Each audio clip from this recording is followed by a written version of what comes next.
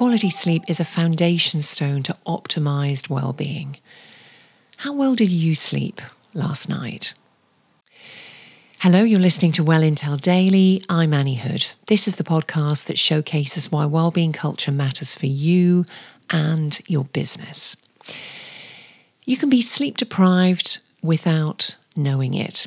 But if you're using a clinical grade wearable like First Beat, you'll actually know whether you're getting recovery during sleep or whether, despite being asleep, your body isn't moving into parasympathetic engagement, meaning that it stays in fight or flight state, often because of alcohol or coffee consumption late in the day or stress.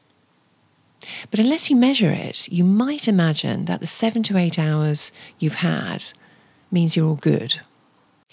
Now, a recent study in sleep deprivation suggests that AI can tell from the timbre and tone of your voice if you are quality sleep deprived.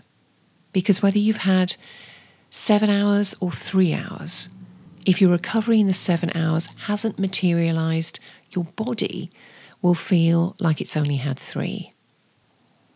So how does it work? How does the AI detect that we haven't had enough sleep? Well, when we're sleep deprived, the inflammation in the body increases. And the researchers think that particular inflammation in the throat and nose cause the change of tone in voice. In addition, of course, there's cognitive fatigue, as you might expect if you haven't had a lot of sleep. Respiratory infection, shouting a lot can also affect tone of voice. But right now, the research is showing a 77% indicator of being able to detect through the tone and timbre of voice whether you've had enough sleep. And they're progressing that research to make it more accurate and more reliable. And the takeaways here are twofold. Number one is the prevention of illness through knowing you're sleep deprived.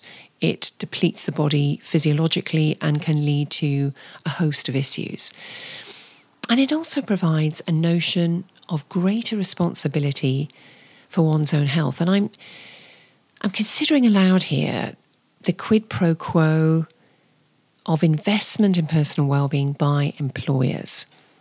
And as this comes more commonplace, and it will, as well as having the advantage as an employee of being invested in by your employer for your own well-being, there's also greater obligation for you and I as employees to prioritise our own health. And that quid pro quo that I mentioned is, in a way, a redrafting of that contract between employers and employees.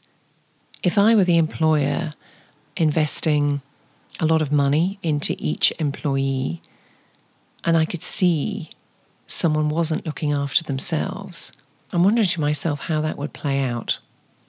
What do you think? Tomorrow, wise words from Karen Brady, and may I invite you to follow, share and review, and of course, be well.